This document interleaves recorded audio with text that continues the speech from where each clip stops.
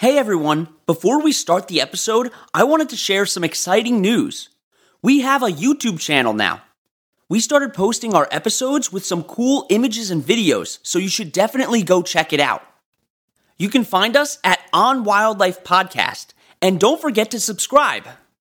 Now let's get into the episode.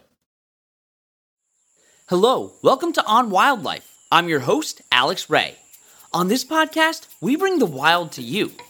We take you on a journey into the life of a different animal every week, and I guarantee you're going to come out of here knowing more about your favorite animal than you did before. On this episode, we're talking about an animal that could be lurking around in your own house right now. They're pretty commonly associated with Halloween and have a long history with humans, dating back thousands of years. So I hope you brought a litter box, because this week we're talking about house cats.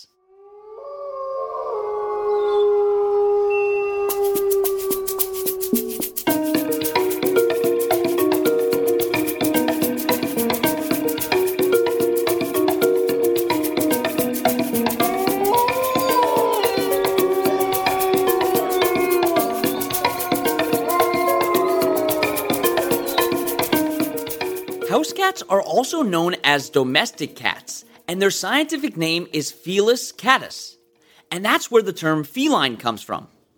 Unlike most dogs, cats are able to survive in captivity and in the wild. Interestingly, there's evidence that it was not humans who domesticated cats, but cats that domesticated themselves by actively choosing to live with people. There were originally two separate lineages of cats that led to the house cats that we know today. One lineage is from around Asia, and one is from Egypt. Much of the cat's domestication was based on their value in keeping ancient grain stores free of rodents. There's evidence that cats were domesticated around 9,000 years ago. Depending on who you ask, there's a variation of different cat breeds. Some sources say that there are 15 main breeds, and others say there are 73 different breeds. And just like dogs, all house cats are the same species. The breeds aren't genetically different enough for them to be considered different species. House cats are the smallest members of the family Felidae, which is a family that includes cats, lions, tigers, cheetahs, and more. And cats have been around longer than most other modern mammals. Their body structure hasn't really changed much since they first evolved. They generally weigh around 6 to 10 pounds, but some breeds can get up to 30 pounds. In the last few episodes, we talked about animals where the female is larger than the male. This isn't the case for cats. Males, on average, are larger than females. And something strange about cats is the way that they walk.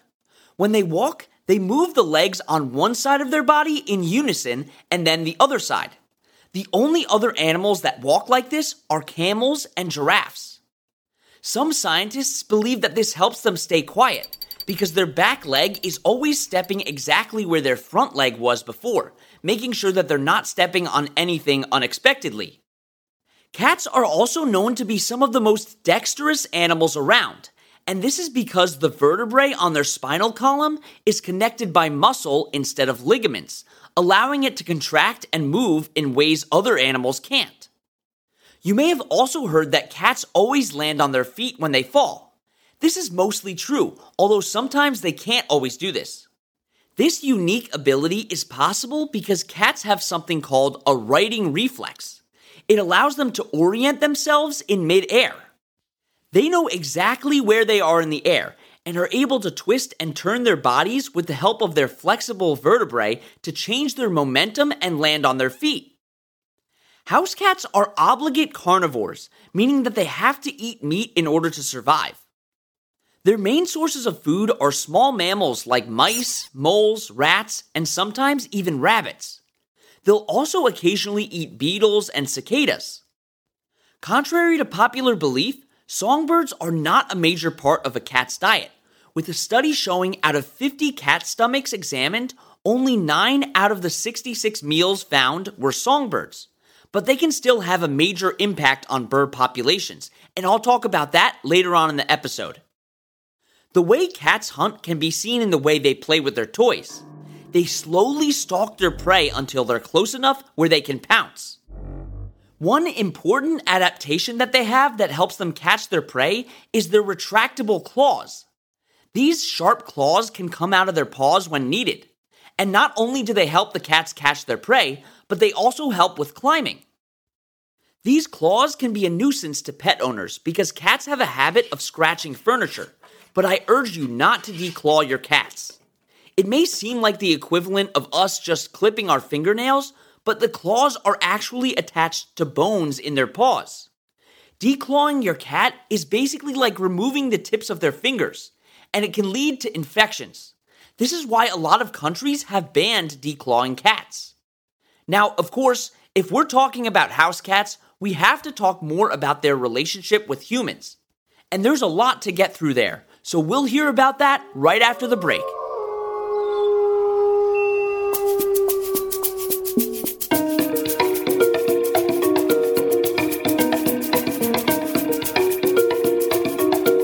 This week, I want to give a shout out to Sammy from Arizona. Her favorite animal is a polar bear. Polar bears can smell their prey from up to 20 miles away. If you want me to give you a shout out on the podcast, send an email to onwildlife.podcast@gmail.com telling me your name, where you're from, and your favorite animal.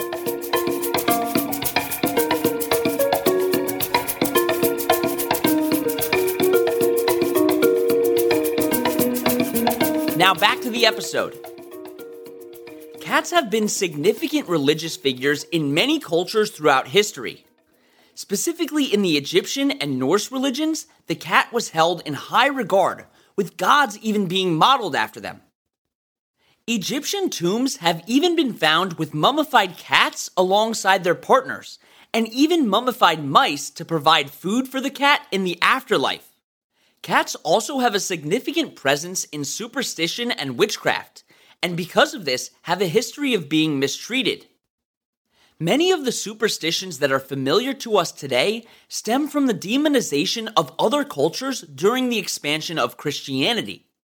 One superstition is when a black cat crosses your path, you'll have bad luck. This stems from when Egyptians began worshiping the black cat goddess Bast. Christians back in those times became convinced that black cats were demons in disguise. Black cats' true link to Halloween started about 2,000 years ago because of the Celtic tribes in Ireland. These tribes were pagan and worshipped a female figure like a sage or a medicine woman, which we would now call a witch. Certain Celtic tribes believed that by dabbling in dark magic, the user would be turned into a black cat. This means that in their case, witches were good and black cats were evil.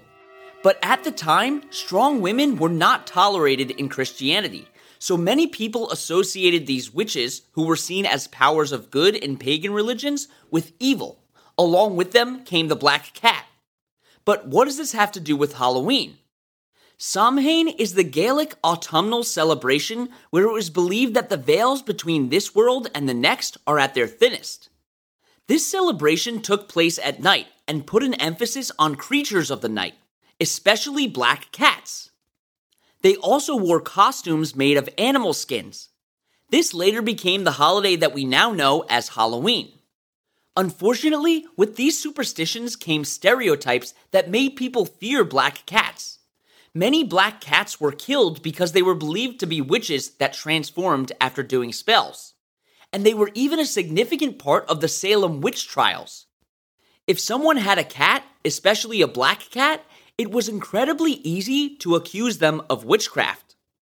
Cats have not only been mistreated in the past, they're still mistreated today. Many people will adopt black cats around Halloween to use them as living decorations, and then they'll abandon them when Halloween is over. And you'll see that in old and modern literature and media, cats are often mistreated. This is called catrifice. Cats reach reproductive age very quickly, at around 7 to 12 months of age. Breeding females are called queens. Cats don't have a breeding season, as they can go into heat, also known as estrus, up to 5 times a year. This means that they're ready to reproduce. Calls made during this time are called caterwauls. Gestation is around 2 months long, and the act of birth is called kittening. A group of kittens is called a litter. Each litter is on average 4 individuals, but it can be more or less depending on the breed. Kittens are born deaf, blind, and for the most part, helpless. Their senses don't become active until 12 days after they're born. As soon as the kittens are born, the mother begins to lick them, and this is to encourage their circulatory system to start working. Okay, we're going to take our last break, and when we get back, you'll hear more about some of their behaviors and some interesting relationships that they have with natural ecosystems.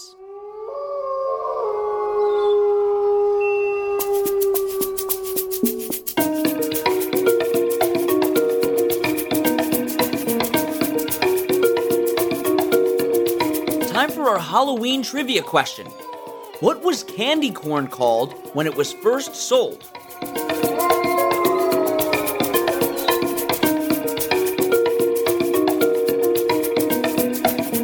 It was called chicken feed because it looks like food you'd give to chickens.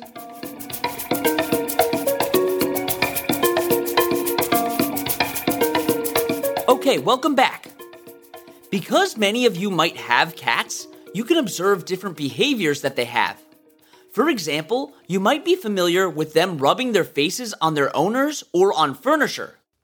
They do this because their scent glands are located in their cheeks and chin, and they're marking areas with their scent. Cats also make a variety of different noises. They can make up to 21 different sounds, while a dog can only make 10. One of their most famous sounds is purring. Most people know that when cats purr, it means that they're happy. But they also purr when they're in pain, and this is thought to be a way for them to soothe themselves. The other famous sound that they make is the meow. And something really interesting about this sound in particular is that they don't do this to communicate with other cats. Meowing for cats is mainly for communicating with people. When they're communicating with other cats, they're usually hissing or growling. They're also much more vocal than their relatives like lions and tigers. Another common behavior seen in cats is when they get scared, they arch their back and their hair stands up. When their hair stands up, it's called piloerection, and they can do this because they have tiny muscles attached to their hair follicles. This makes them look bigger to other animals that might be a threat to them. Cats are filled with really interesting behaviors. Another example of this is when a cat becomes sick. When they're sick, they don't like being out in the open, and they become inactive in order to conserve energy. Oftentimes, a cat will seem to be dead when it gets sick, but after they recover, they get back to being their normal selves, almost as if they were brought back to life. This is where the saying that cats have 9 lives comes from. Also, cats never actually go into a deep sleep like humans do. Instead, they're constantly in a light, fluttering sleep, allowing them to be instantly alert if danger is present. House cats by nature are not overly social animals, but they've become much more social due to their domestication. Domesticated cats are more social because of their constant exposure to people and other animals.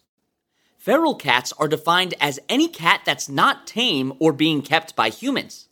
This can happen because they've been born in the wild or were at one point domestic and have since been abandoned.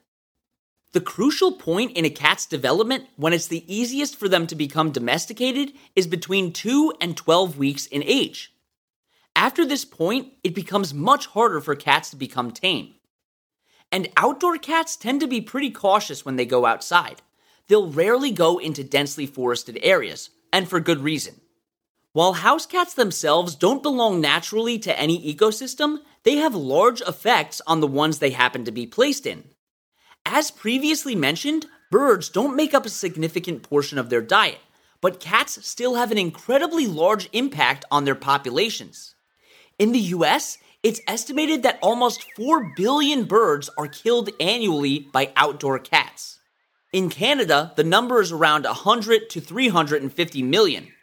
This can be especially stressful on bird populations that are endangered or threatened, as they can't afford to lose members of their species.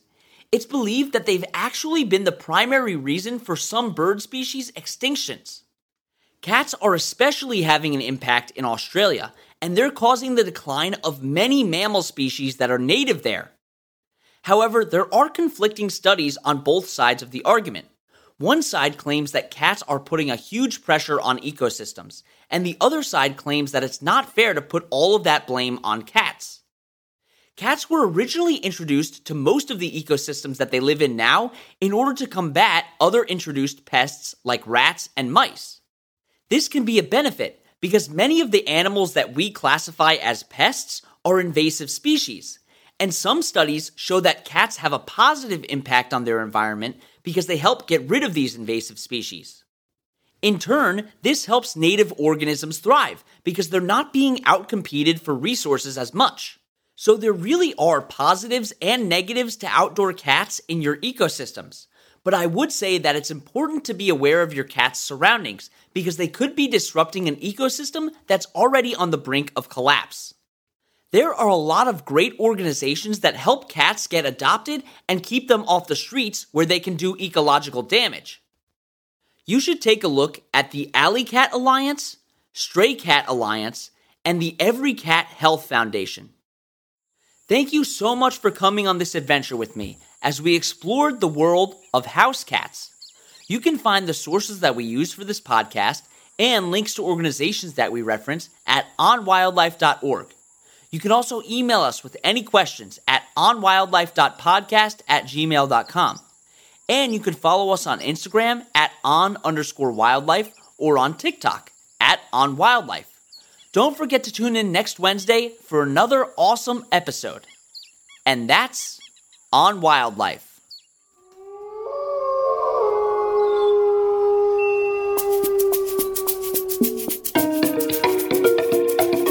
You've been listening to On Wildlife with Alex Ray. On Wildlife provides general educational information on various topics as a public service, which should not be construed as professional, financial, real estate, tax, or legal advice. These are our personal opinions only. Please refer to our full disclaimer policy on our website for full details.